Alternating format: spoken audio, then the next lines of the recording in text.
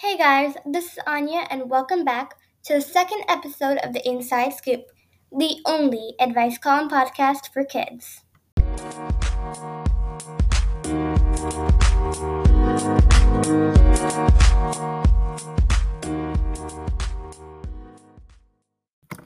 Alright, guys, today you sent me 3 very good questions to answer, but before we get onto that, I just want to remind you that if you want a chance to have your own questions answered and featured in my podcast, just email me at insidescoopquestions@gmail.com or voice message me through Anchor. Our very first caller of the day is Kiara. Kiara, you're on the Inside Scoop. What's the scoop? Annie, my parents are so overprotective. All the other kids in school get to watch shows, but I don't. What do you think I should do? Kiara, my parents are a little bit like that. Now, you may not like this answer, but there isn't much you can do. If you're only 12 years old and the show is rated R, there's no way you can watch it. Now, if you think the show is for your age level, I suggest asking your parents to watch it first and then telling you if you could watch it or not. Now, I know that seems like really lame advice, and I probably wouldn't want to follow it myself, but your parents are probably just doing what's right for you. Thanks for calling, Kiara.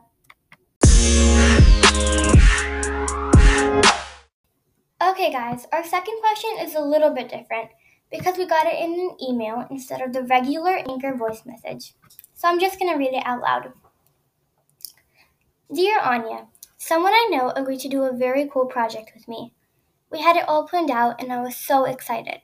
But now they're going back on their word. They say that something else came up. Do you have a way to get them back on board? From No Promises. Okay, No Promises.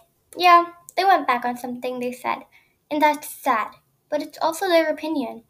It's too bad because they're missing out on something that could have been awesome. The best thing you can do is remind them how great it would be to do a project like that, and how much fun you'd have. So like the fake name you put, there's no promises. Sometimes people change their minds, and there's not much you can do to change them back. Thanks for calling No Promises. Well, guys, it's now time for our third and final caller of the day. But quick note before we get on to that, my podcast is now available on Spotify and Pocketcasts. So make sure to check it out and share it with people you know.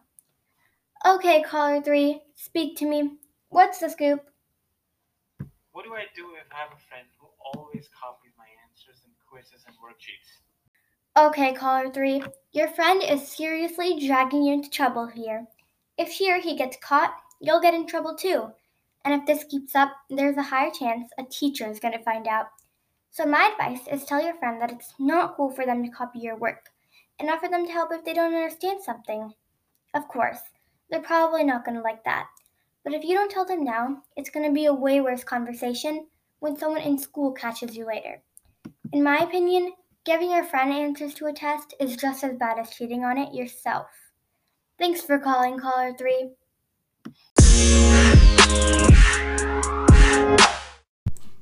Okay, guys, I really hope you all enjoyed this episode of the Inside Scoop. And make sure to tune in next Sunday for more. Also, if you want your questions answered in my podcast, just voice message me through Anchor or email me at insidescoopquestions@gmail.com. Let me know if there's any improvements I can make to my podcast. Anything and everything is answered here.